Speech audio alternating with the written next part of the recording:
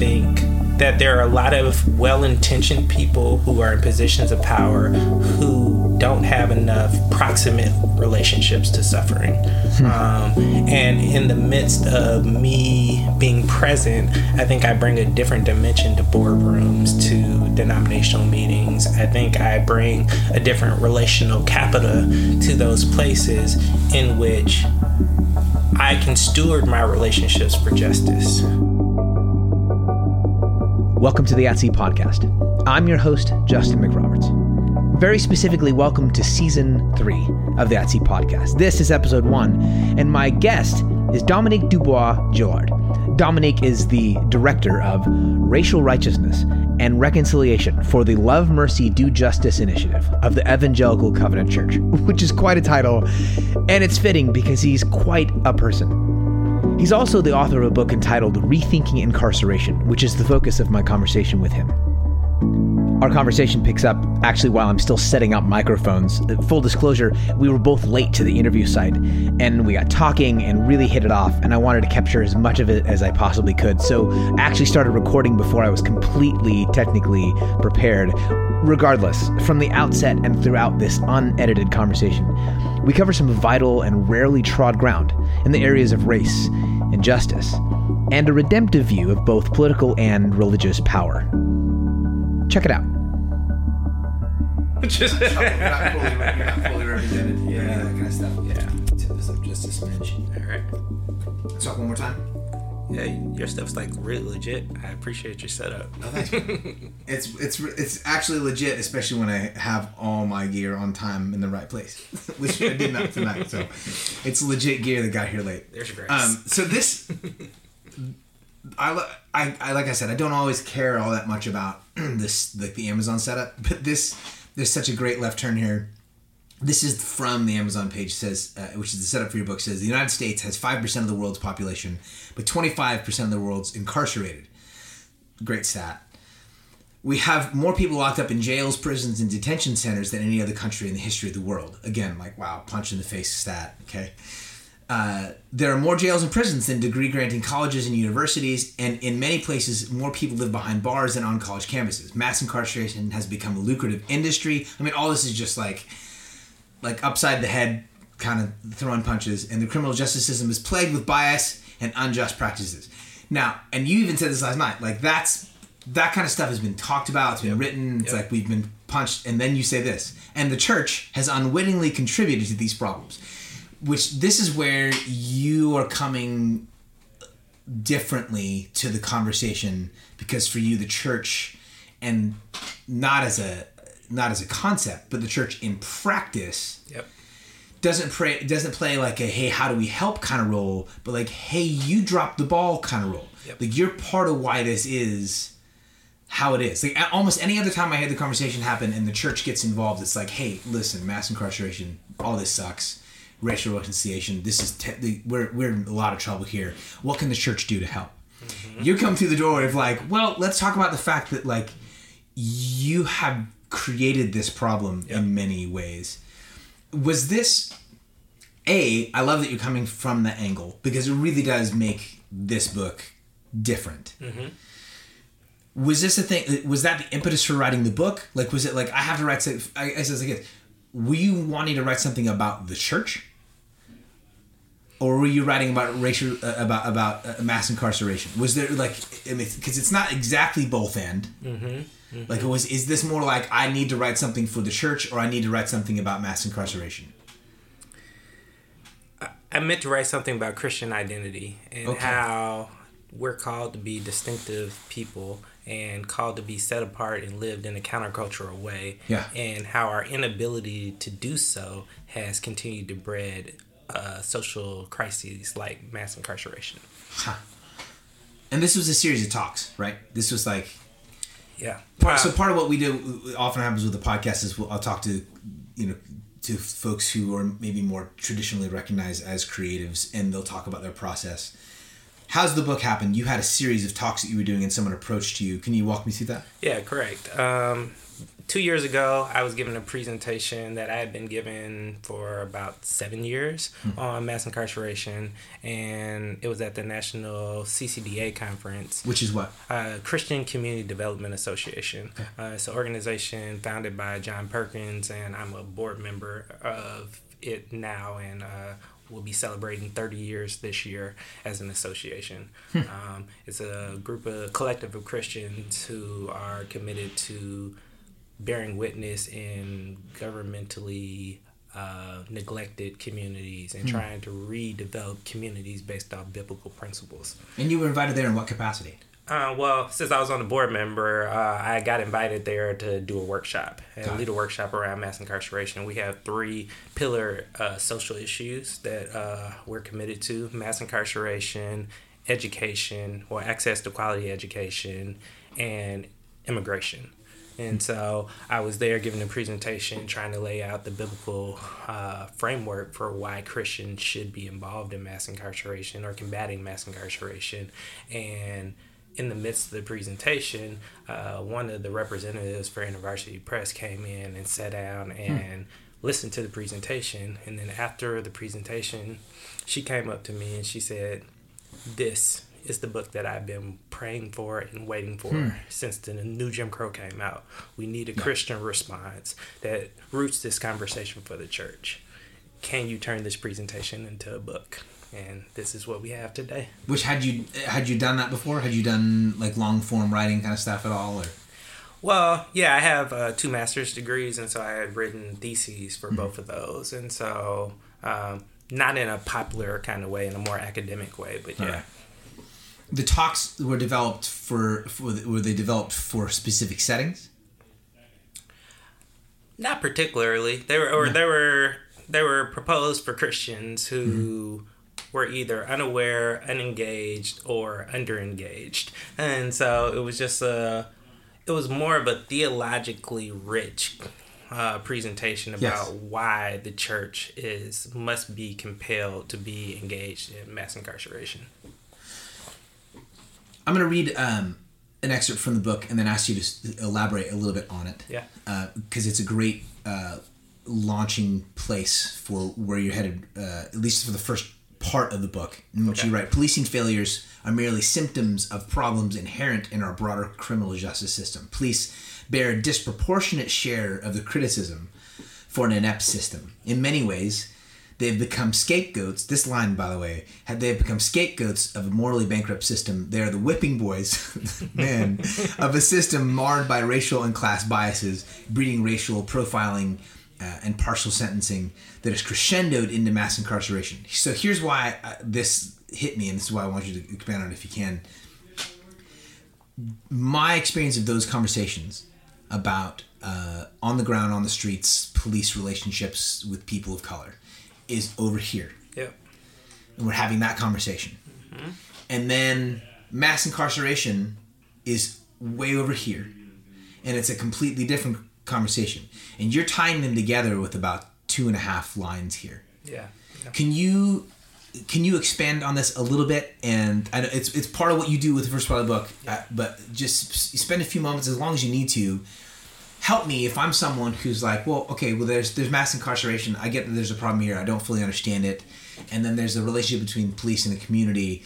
How do these things relate the way, like, how does Dominique see this as a relationship? Walk me through that. Yeah, so when you think about police relations and you think about police community relations, I think about, say, New York.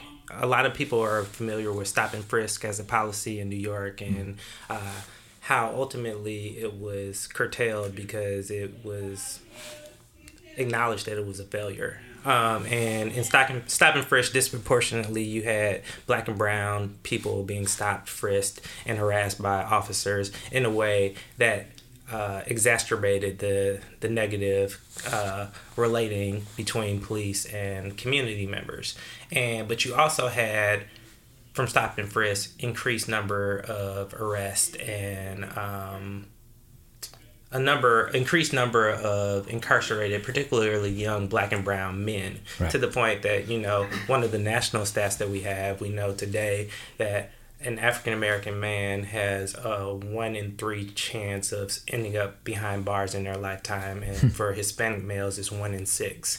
And so you see that there becomes this correlation between how the police either stereotype, 1 or 2, really police and engage and surveil communities of color in a way that lead to a disproportionate number of people of color who are behind bars in a system that has become known as mass incarceration. And your take here about police failure, you're somewhat gentle with with your critique of the police. I don't know if that's a fair characterization. Police failures are merely symptoms of problems, and in the paragraph before that, you talk about police bear a disproportionate share of the criticism. Yeah. Is that like, are you afraid maybe of letting a piece of this thing off the hook? Because then it's like, okay, well, like how close does that come to saying like, well, not all cops? Yeah, no, that's not what I'm intending to say. There is a truth. There is not all cops, but this is not what I'm intending to do in particular in this in this paragraph, in this section. What I'm actually trying to say is I think it's too simplistic of an analysis to actually point the finger at individual officers and say that they are the problem, because that's how you get the whole bad apple syndrome. Right. And the problem is we just need to excuse bad apples. But we consistently see officers who have actually confessed that there are institutional problems inherent within police departments where they're saying that they will get looked over for promotions if there aren't certain numbers of stops and quotas met. And when you see that it's not actually about individual officers, but there is a way in which they are being incentivized to participate in racialized profiling and in quota-based enforcement. And so if that's the case, then it's not about individual officers, it's about a broader systemic issue. And then one of the other things I talk about more broadly in my book is like the role of like district attorneys, the role of judges, and the ways in which the system as a whole is morally bankrupt today and has inherent problems. So you can get, in other words, to some degree, I can get hung up on, here's a story about Mark Fuhrman. Mm-hmm. And I make it about Mark Fuhrman and his racism as a white man.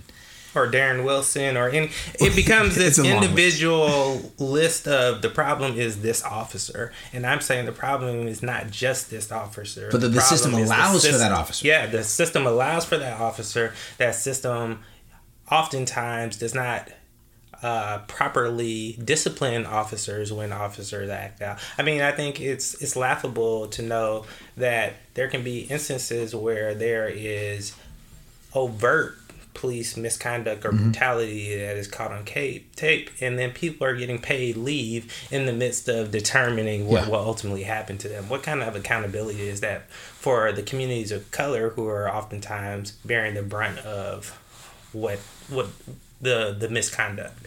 A story I want you to tell. There are actually 2 stories I want you to tell that you get to in the book. Which I'll say one of the reasons I really liked the book, and I think it really landed with folks, is that you weave together, again, like the Amazon setup, the statistics. I'm not that we're particularly over familiar with them, but like that's a maybe easier thing to do. Like here are the stats. Yeah. Can you see that this is a problem? You tie these stories in order to ground those statistics. Yeah. And 2 of the things I'd love for you to recount. One is the Katherine Johnson story, which is for you, if I'm getting your story right, is a bit of an impetus for you. Kind of springboards you into this whole conversation. Completely. And then the other one that maybe that gets to what we were just talking about in terms of the difference between interpersonal or intrapersonal racism and bias versus like the systemic problem, is to talk about the Tulia rates.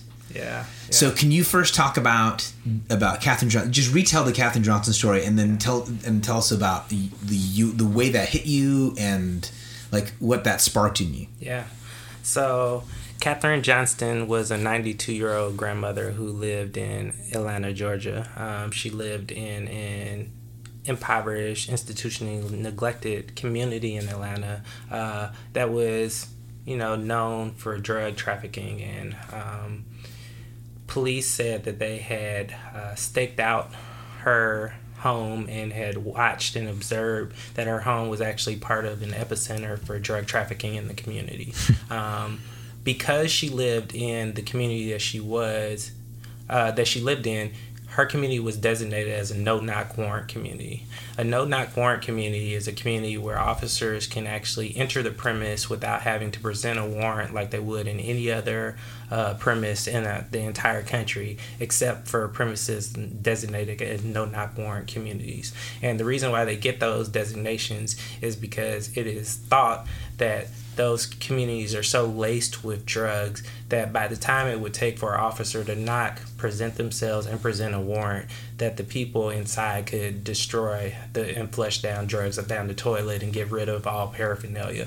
And so the whole reason for entering the premises would be benign because the officer couldn't get anything. So those communities are known as no-knock warrant communities. So at 3 o'clock in the morning, 3 officers come to Kathryn Johnston's door, kick in her door, and ultimately deploy 39 bullets. They fatally strike her 5 times, kill her in her living room, and they go and search her house to try to figure out where the drugs are. After doing a thorough search, there's no drugs, no drug paraphernalia, nothing. Completely clean. Officers freak out because they know what they just did. They try to cover up their transgressions because they want to keep their jobs. They want to remain free. So they plant drugs in her house. And then backup comes, and then drugs are identified, and then it looks like, a prototypical murder scene. Drug transaction, officers came in. Prototypical with the exception of the 92-year-old woman. Well, yeah, that.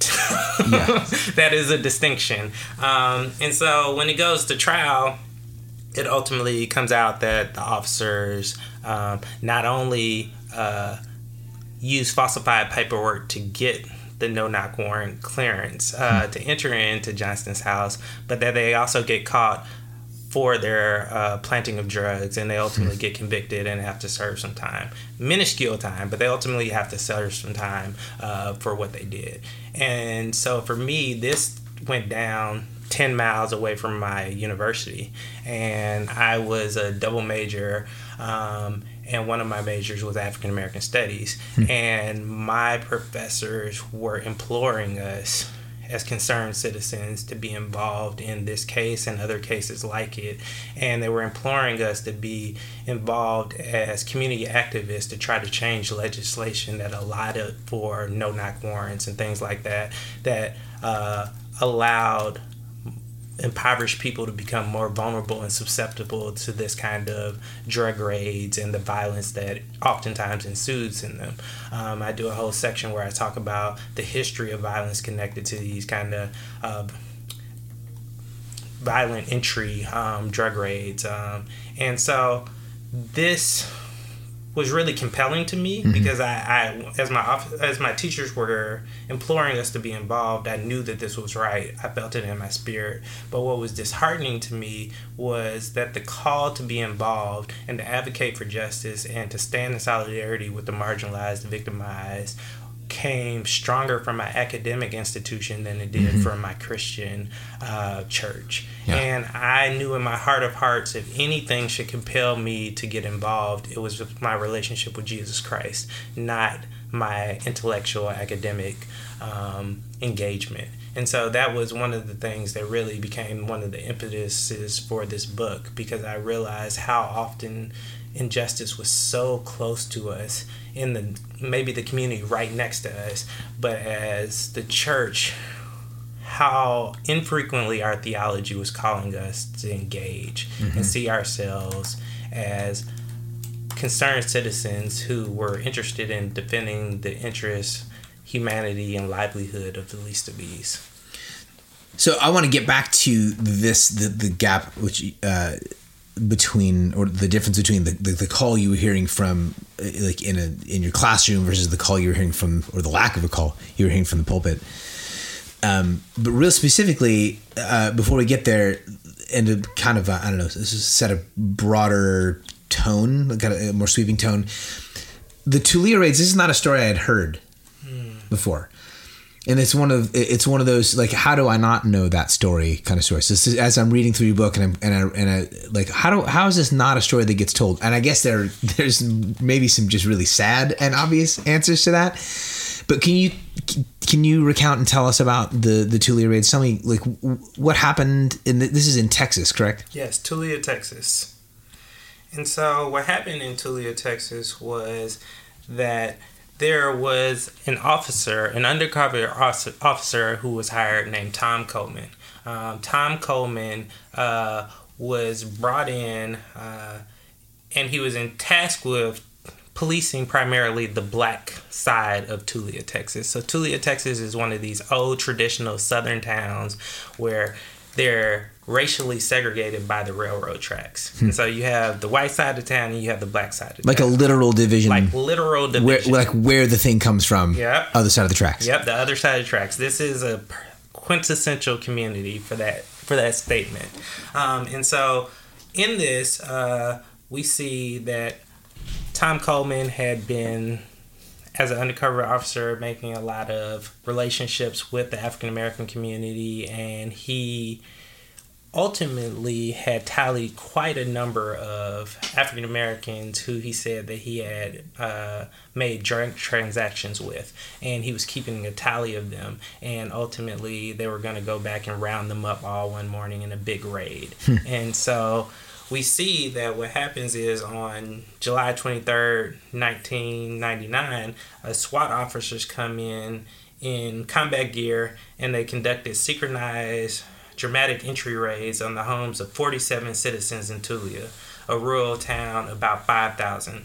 These residents were arrested and paraded half-dressed, hair-unkempt before the news cameras charged with dealing drugs. Amid the chaos, a neighbor shouted, "They're arresting all the black folks," which seemingly looked hyperbolic as an assessment, but of the 47 people arrested, 40 of them were black. This number constituted nearly 30% of the town's black males and 20% of its black adults. And so when it goes to trial, we ultimately find out that Coleman himself is a criminal, and that he had been fired from a previous police department for his criminal activity, and that he had falsified all of these arrests, and that these people literally had been arrested on the sole testimony of Coleman, no other corroborating evidence. Wow. And so Coleman ultimately gets caught up because one of the people that he arrested, where he swore that a drug transaction happened on a certain date at a certain time, this woman had a bank receipt showing that she was in a completely different state at the time that Coleman swore that this drug transaction happened. And so his story starts to unravel, and then in the midst of the unraveling, they see that the vast majority of his cases never happened. There were some people he said that he had made transactions with that he actually never even met. He just knew who they were. And so you had some people who ultimately... Well, the other piece of this case that's really crazy is that because of the war on drugs and the way in which it has become this kind of financially incentivized war, you had a number of people who were arrested and I should say the people who were arrested in Tulia were by and large undereducated, low-skilled people, some of which were illiterate, and they did not have the means to be able to hire high-level legal defense. And so most of them were dependent on public defenders, and their lives were hanging in the balance because of the Get Tough on Drugs legislation that had been passed. Many of these people had no criminal records, but some of them were being charged with things like 80 years to life, 90 years to life. Wow. For having just above the amount that would qualify for a felony drug possession or intent to distribute. And so in these cases, people said, well, I know I didn't do it, But if I take a plea bargain, that'll guarantee me that I'll only do 10 years versus 80 years. Yeah. And so, like, in other words, knowing or like dealing with, I don't even know how to say it, but like just sort of giving oneself over to, it's despair. Yeah, it's right? despair. It's despair. Regardless of what's true, this system, from my relationship with the local police to who I am in a court of law to who I end up behind bars, is stacked against me. There's not a way for me to win this. So it's just a matter of like, how much do I lose? That ends up being the interaction. Particularly in Tulia, where it was known that you were, as a black person, were going to go before an all-white jury. Mm-hmm. And you weren't going to be able to have top-level legal defense. The chances of you walking away from that courtroom with an innocent plea were very slim to none. There were literally legal professionals who advised people. They said, I know that you didn't do this, but it's safer for you to take the plea. Yeah. And when you have a justice system that's set up that way, there is no way that people can truly trust the system to produce justice for us. And so in this case, we see that Tom Coleman ultimately is found to be guilty of falsifying evidence, making up stories, and all the cases are dismissed. So all the 46 people who are arrested, they ultimately get dismissed. Every one of them. But what happens is, because of the time, I believe it's something like 39 of the 46 people who were arrested agreed to plea bargains. 7 people decided to fight. Those 7 people, in the midst of deciding to fight for their innocence, ended up spending 5 years, some of them 5 years behind bars, that they'll never get those 5 years of their life back, all because of this corrupt officer who was not held accountable and should have never gotten another job as a police officer after he was fired from a previous department for criminal activity. But that's what I'm talking about. It's the broader system. It's not just about Tom Coleman as a bad apple. It's the broader system that has failed our community. That allows for Tom Coleman, and in fact trains Tom Coleman. So one of the things I'll do with guests who are doing something along the lines of what you're doing is, because part of what you're doing is redefining some terms for folks. Yeah. Like these are conversations that some of your audience will maybe be familiar with, and some of what you do vocationally, which we'll get to in a minute. Yeah. You're using terminology that Christians might be familiar with, or folks, but you're trying to shed a light on some of these same terms of, like, I think you don't understand. Like, you don't understand what you're saying when you say this. Yes. So you say this, but I don't think you know what it means. Exactly. And so what I'll do with guests who are working in that same direction is sort of this practice of lexicon. So I'm just going to march down a list of words. I'm just going to say a word and turn it over to you, let you vamp on it for 30, 45 seconds or so. And then we'll move on to the next word. I may have a couple follow-ups, but I want to start with the word that you've used a bit, the word justice. And the way this works, I'll just say the word justice, and you're going to tell me, like, this is what this is how this rings in my mind. How do you see these words? So let's begin this way. Justice.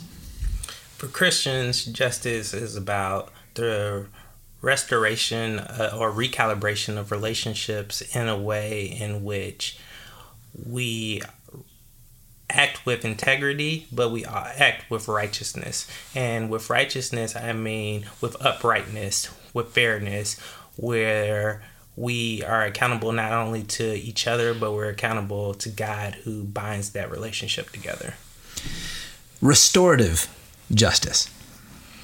Restorative justice is justice that is focused on reconciliation. It acknowledges that there has been a damage that has happened between people in the relationship, be it through sin, be it through crime, and that ultimately the ultimate manifestation of justice is when that relationship is repaired. Church. Church.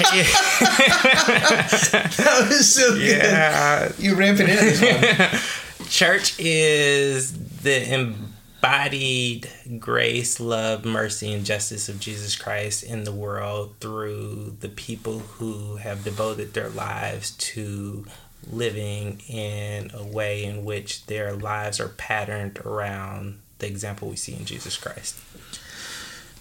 And this one I wanted to hang out with a little bit. And I added this. I was at your event last night at Mike McBride's church, and you talked for a little while about atonement theology.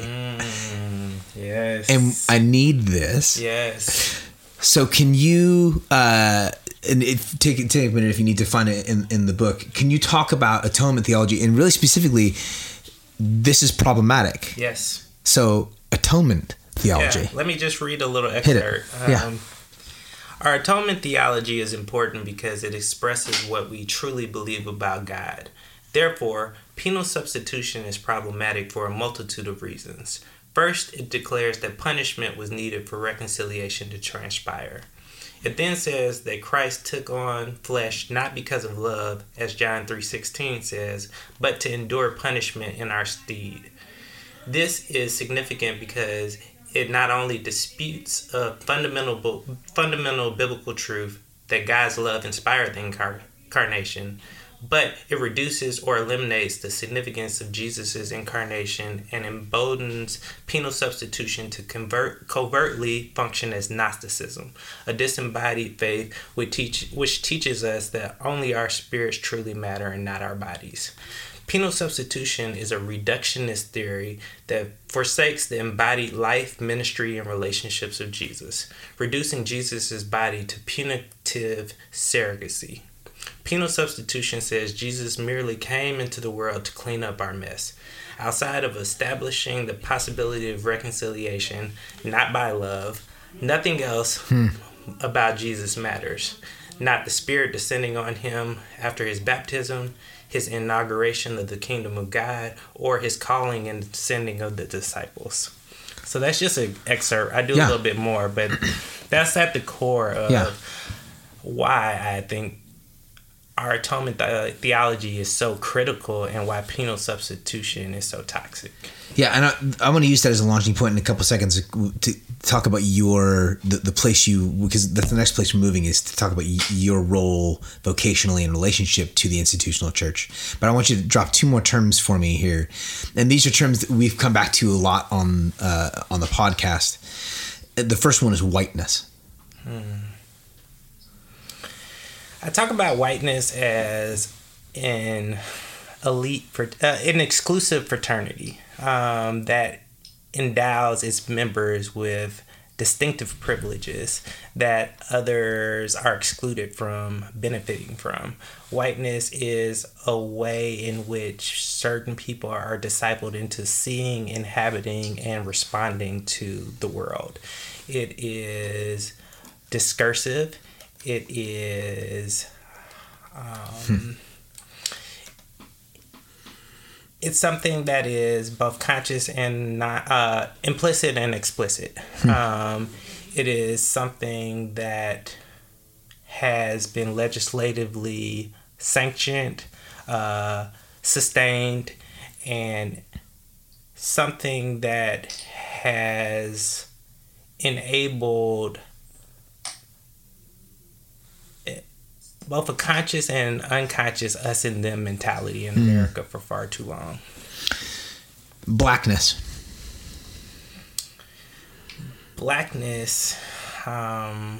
is antithetical to whiteness in many ways. Blackness is the polar opposite. Blackness is something to be avoided like the plague for most people. But blackness, for me and for many people in my community, is a sense of pride. It is a badge of honor. It is an affirmation of humanity, resistance, resilience. It is something that can't be stamped out. It is something that is redemptive. It is something that gives you a deeper fortitude and vision and integrity in your ability to understand the need to stand with others as a manifestation of the solidarity that the gospel should ultimately breed. Strong. That's good. One of the bits you write in the book it's this sort of sad launching point early on is you write, I kept thinking, if anyone should be, and this is in response to the Katherine Johnson story. Yep. If anyone should be leading the charge, demonstrating what a morally and ethically rooted public consensus consists of, it must be the church. But as someone who has ministered in some of the cities crippled by mass incarceration, Atlanta, Chicago, and Oakland, I lamentably confess that we have failed to do this. So here's how I want to set this up. You got a question last night that I thought we got a couple of real strong questions last night. Yeah, we did. It was like, can we have some questions from the floor? And then the first two people who let out, you're like, oh, wow, we're going to take some questions from the floor. Yeah, we are.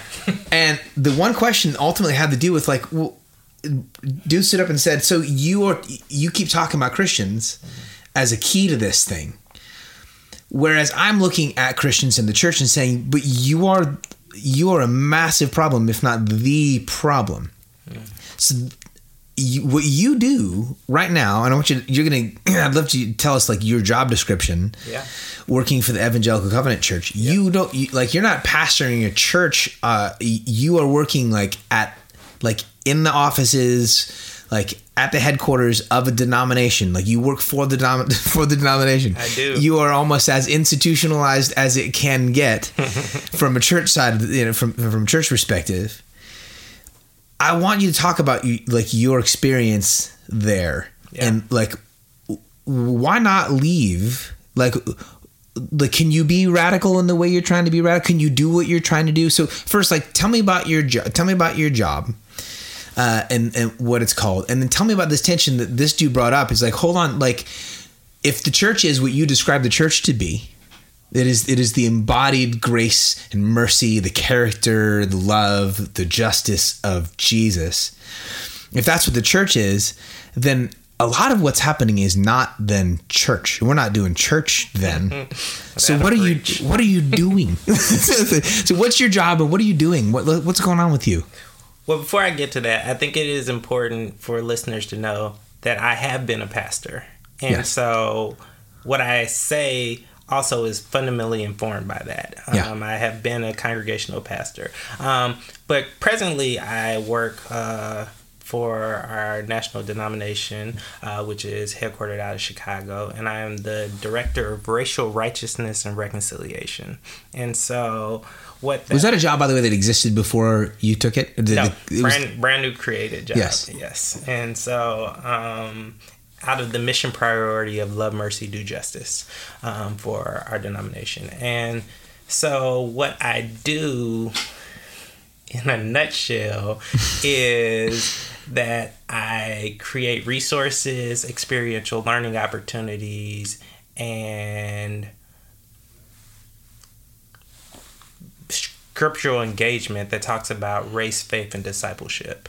And I also collaboratively talk to other mission priorities within our broader denomination to talk about the ways in which race and faith inform both consciously and unconsciously what, say, making deepened disciples looks like, or church planning looks like, or global missions look like. There are ways in which I like to talk about race as a form of discipleship. And so when you take discipleship out of its Christianese and you actually just look at it in Webster, it just means to train, teach, and raise someone to think and behave and act in a certain way.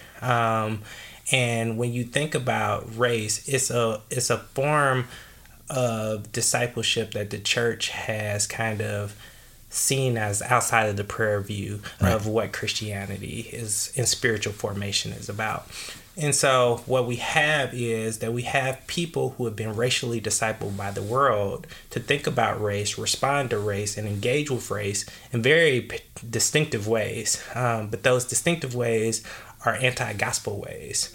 And because we haven't seen race as a form of Christian discipleship, we've allowed people to understand themselves as deeply rooted and committed to following Jesus, but to have this other form, this other deep formation discipleship that is kind of juxtaposed to what following Jesus should look like. At the very least, disassociated. And so that's why, I mean, so let's get real with this. So, like, Please do. This is like when we think about, say, lynching. So lynching is one of the things I talk about in the books. Lynching is one of the core topics. If this nation is ever really going to have real conversations about what racial reconciliation looks like, we have to talk about lynching. We don't talk about lynching. No. We have snippets. We have these moments where it's a feature in a movie. Yep. There's a scene. Yep. And these terrible human beings conduct this act. And it's couched that way. This is awful. It's terrible. We know it's terrible, but it's a moment. Yep.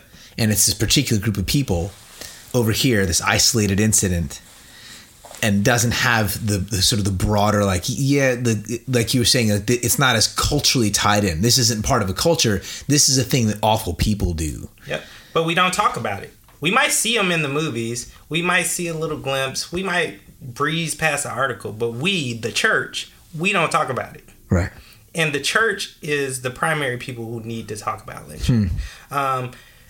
In part because what most people don't realize is that lynchings really started after the Emancipation Proclamation, because it would make no sense for you to lynch your slave because you would be killing your own property that you were making money off of. Right. So as soon as African Americans are no longer enslaved, you see this uptick in lynching. So lynching really starts with the Reconstruction era. And lynching, what most people don't know about lynching is that lynching starts in the Reconstruction era, and Tuskegee University actually started tracking lynchings and how prevalent they were, how consistent they happened. And can you believe that it was not until 1952 that there was not a year where there were lynchings in consecutive years in this nation?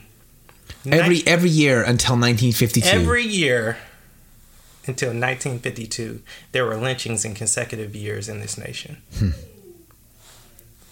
That's way closer to us than slavery. And so people don't want to talk about slavery, but they really don't want to talk about lynching, because our grandparents were implicated in that. Our great-grandparents were alive and well. But more particularly for the church, the reason why lynching is so critical for us to talk about is that lynchings most often took place on Sunday afternoons right after church. You're kidding? No, 100% serious. Right after church, they were well attended by Christians, and lynchings, most historians will tell you, were akin to what a football game would be today. Spectacle lynchings. Spectacle lynchings were these events where literally there were social soirees where you would bring your entire family, you would sit out on a picnic blanket, and you would watch somebody killed like a game bird. Right. And there were photographers hired. They would come and they would take photographs that would ultimately be turned into postcards that would be used to invite people to future lynchings. Some lynchings in this nation had 20,000 people who came and participated in them. And so you had Christians who were present in the audience but didn't see themselves as really doing anything simple. Yeah, they weren't implicated because they were just watching. They were spectators. Yes. They weren't the people who were actually culpable. Were the henchmen. Yes. The people, which is again how it's presented, right? Yeah, again, like this is the way it's presented in the film. Yep. There's a scene. Yep. Here's this horrible human. Yep. It's usually at night. Yeah. It's dark. This isolated incident with this isolated group of folks, and there isn't a broader culture that's associated with it. Yep. To be implicated in. Yep. Unless you're a member of the Klan. Yeah, exactly. And so the Klan becomes bastardized, and they become, again, the whipping boy, almost like what I talk about with police in the book, in a way that distances white Christians who were present, who were active participants from the crowd, from actually having to see their presence at a lynching and their Christian faith as contradictions. So I can look down my nose at the Klan, I can poo-poo the Klan, and in so doing, and you know, barking at David Duke and the rest, yep. I can do that in such a way as I keep myself at arm's length from my own implication, because it's actually about that guy. and I'm not implicated in it. Nope. And there's no contradiction between my presence here and my presence in church a few hours earlier. And to be real, you have one manifestation where you're worshiping Christ a few hours earlier, and then you're coming and you're worshiping whiteness a few hours later. But there is no contradiction there for you, because race has not been seen as the church as a spiritual formation issue. So, which then, I'm going to jump all the way back to here and say this then, that the worship of Christ married to and sort of living in the same household, in the same mind, the same heart as the worship of the violent worship of whiteness over the course of decades develops this. It's not even tell me if I'm getting this wrong. It's not like an insensitivity to, it's like it's a familiarity, almost like a comfort with racism. Yeah. As a part of evangelical Christianity. It's not like I'm an evangelical Christian and, oh, dang it, I've got to also deal with this racism thing. No, maybe part of being an evangelical Christian is being married to and participating in a system that is inherently racist in the way that it's been trained, in the way that it's been passed down since the 1930s, 1940s, 1950s, so that maybe it's not such a shock that 81% of white evangelicals voted for a white nationalist to be the president of the United States. Maybe that's actually just indicative of the culture. How off am I? Or am I off at all? I would just nuance some of what you would say. Nuance this. I don't think that there's anything within our tradition when we exegete like lynchings and who were participating that really distinguishes evangelicals from mainliners. So I don't know that for me hasn't been documented in a way that I can just sit calmly with that claim, because I think that might let mainliners off the hook in a way that I don't think is right. That said, it depends on which way you want to take it. So you read somebody like J. Cameron Carter in his book Race, and he'll talk about whiteness and Christianity as being sutured together in a way that you cannot, disentangle them. And he talks about that, from all the ways back in a kind of colonial Christianity in a way that has never been really disentangled in this nation. So I think there are ways in which, yes, I think part of what has allowed evangelical Christianity to, particularly white evangelical Christianity, as you just centered, to vote in the way that we saw in the election is, one, let's just acknowledge Hillary was a flawed candidate too. But then part of it is that I think for far too many evangelicals, their political participation has become reduced down to a one issue vote, and the one issue being abortion. And so regardless of anything else, if one candidate is pro-life and the other candidate is not, then the issue's already settled. The issue's settled. Yeah. And so for me, I think, one, we need to have a deeper conversations. And this was one of the things I was thankful for post-election. We need to have deeper conversation about what pro-life is, from the womb to the tomb. Right. And if we were to have that conversation, that would fundamentally change some of, these kind of stands. It's a conversation that would also have to include race. Yes. Oh, for sure. Race, sexism, classism. Yes. Yeah. We would have to take our bodies seriously. And not just our fetuses, but we have to take our bodies seriously. And so... But what you said, I think the other thing is that evangelicals historically have failed to have any kind of true engagement and theological understanding of systemic sin. all sin is about individual sin. Yes. And when all sin is about individual sin, then you can do what you just said earlier about distance yourself from the henchman because you're not the person stringing somebody up. Yep. But then you can also distance yourself from the legacy of racism in this nation. I didn't own slaves.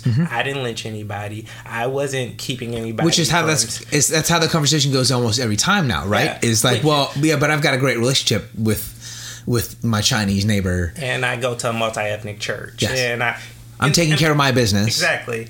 And that's just such a flawed understanding of race, but also understanding of what our call is as the church, as people who are called to live in the world, but not of the world, but distinctively set apart in a way in which we embody the countercultural nature that Jesus did in Jesus' lifetime. And you feel like, it seems then you feel like you have to do that from the inside, institutionally, if you want to, like that. You're picking up on basically the tone of your book, and the way you interact with and address like church side systemic topics online.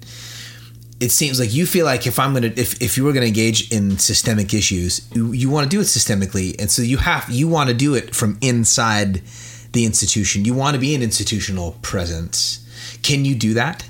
Like, is that possible? Because isn't it easier to say, like, this is corrupt, this is broken, so we need to let it die and build something new? You're moving into the old house and saying, I'm bringing my hammer and my nails and like maybe a blowtorch. I'm gonna see what I can do. I mean, the truth is, you always need the Martin and the Malcolm. You neither is effective without the other. I feel called to the institutional role in large part because I believe that there is a lot more transformation that can happen in the context of relationships, authentic relationships. And I think that there are a lot of well-intentioned people who are in positions of power who don't have enough proximate relationships to suffering. And in the midst of me being present, I think I bring a different dimension to boardrooms, to denominational meetings. I think I bring a different relational capita to those places in which I can steward my relationships for justice. I can steward my relationships in a way that broker different conversations, in a way that brings a kind of humanity to the suffering of people, that issues no longer remain issues, but they are connected to bodies, to people, to stories, to relationships. That's good. And I think those relationships that are really what brings true institutional transformation. I want to land the plane with this and have you vamp on this for a few moments. And theoretically, this seems to be the heart of the book. Is that Christianity is predicated on grace. You talk about justice in the context of grace. You say Christianity is predicated on grace, which opposes meritocracy. Oh yeah. Okay. So here, I'd love to land this conversation here. Yeah. First, when you're talking about meritocracy doesn't just. This is what I'm reading in your book. Meritocracy is not just problematic when it comes to like the merits of those the citizens and our relationship to our neighborhoods and who deserves to live in a neighborhood or who deserves to be let into the country, depending on which country you're coming from. Yeah. Come on, man. Yeah. I can't even. Yeah. I can't even. Yeah. But like. Jesus wouldn't have been able to get in. No. Yeah. No. Most of. So the meritocracy is not just problematic when it comes to citizenry, when it comes to law and participation law, but also becomes a massive problem. And maybe if you can say it like that, massive problem theologically in the way we understand ourselves in religious community. You're tying those two things together. So I'd like you to begin by talking about meritocracy as a problem, and then restate this: that Christianity is predicated on grace, which opposes meritocracy, because it seems like this is what you're trying to do vocationally. Yeah. is to oppose meritocracy with grace. Yep. To reteach the way we understand law, to reteach the way we understand church, to reteach the way we understand atonement through the lens of grace versus meritocracy. So land the plane for us. Talk about meritocracy. Talk about how we go after that with grace. Basically, tell us what you like. How do we follow you? Yeah. So meritocracy is the belief that you get what you deserve, and that through your merit, through your work, through your efforts, through what you achieve, you ultimately get your just desserts based off that. And so as Christians, any Christian should be leery of meritocracy because we know that our faith is literally predicated upon us receiving grace that we don't deserve. If any of us got what we deserved, we will all be eternally estranged from God because we are not worthy. We are sinful beings. We are filthy rags that are ultimately only redeemed and restored by the grace of God. And so this belief that you get what you deserve for Christians should always be nuanced and distinguished by the fact that we know that the grace that marks our lives, that has claimed us as God's own, should ultimately be a grace that is extended to people who violate the confines of covenant community, who violate relationships be it through sin, be it through crime. But oftentimes Christians forsake that grace, and I say in so jettison their birthright when it comes to responding to quote unquote criminals, and the way that we Christians are some of the most ardent defenders and supporters of the death penalty.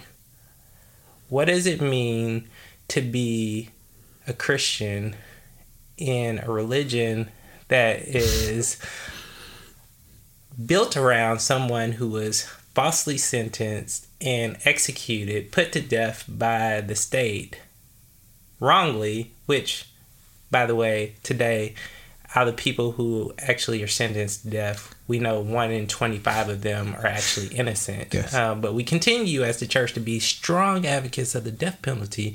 One would think that given what happened to Jesus, Christians would think differently about the death penalty, but we don't. It's almost as if we don't really understand the core of our own faith. Exactly. Yes. And because we don't, we frequently don't understand how our support of get tough on crime policies, zero tolerance policies, these things that are designed to really set up strict lines of separation between us and them. Us moral people, us God-fearing citizens of integrity, and those criminals, those lawbreakers, those thugs, those people who essentially, what we really believe and don't often say, those irredeemable people, those God-forsaken people who should not, I don't want to put the time and the energy, the effort into changing. Yeah, because they won't change. They won't change, so I need to protect myself. I have to protect myself from them. So if protecting myself from them means supporting legislation that will quarantine them away from me, that allows my community to be safer, my children to grow up in an atmosphere where they're not tainted or tempted by these devious, perverted individuals, then ultimately it is me being a good steward of my resources and my vote to vote in a way that keeps them away from us. And so it becomes this way in which meritocracy starts to blur the lines of where we really understand our true citizenship to be and our true priorities to lie. Because if this world and U.S. citizenship is ultimately the best that it gets, then meritocracy is completely right. We have to keep us from them. We have to protect what is ours. But the point of having a theology at all is to reframe your understanding of and your frame of reference for where you belong and to whom you belong. It has to remind you who you are and whose you are. And when you know whose you are and where your true citizenship lies, you understand that no one is irredeemable. No one is beyond redemption, restoration. I mean, our whole faith is predicated around the fact that God said that God is redeeming all things, including all people, to God's self. There is no one beyond redemption. And if Christians really believe that, where we showed up and where we actually exercised our faith and did church, like we talked about church, where we did church, a lot of us would be a lot more present behind bars like Matthew 25 calls us to, as opposed to just trying to send people that we believe are unworthy and really undesirable away to those places, and we would keep a safe distance between us and them. Man, Dominique, thanks for your time. Yeah, thanks for having you. You got it, man. And of course, thank you for listening to this episode of the At Sea podcast. You can and absolutely should pick up a copy of Dominique's book by going to heartsandmindsbooks.com or amazon.com, and the title you're looking for is Rethinking Incarceration. Rethinking is one word. You can dig further into this podcast, specifically the first 2 seasons, by visiting atseapodcast.com. That's ATSEA podcast.com. And finally, this podcast is made possible in part due to the support, the love, and the attention of its patrons. If you'd like to join us, you can visit patreon.com/Justin McRoberts, or just go to patreon.com, not patron, PATREON, patreon.com, and search my name, Justin McRoberts. Until next time.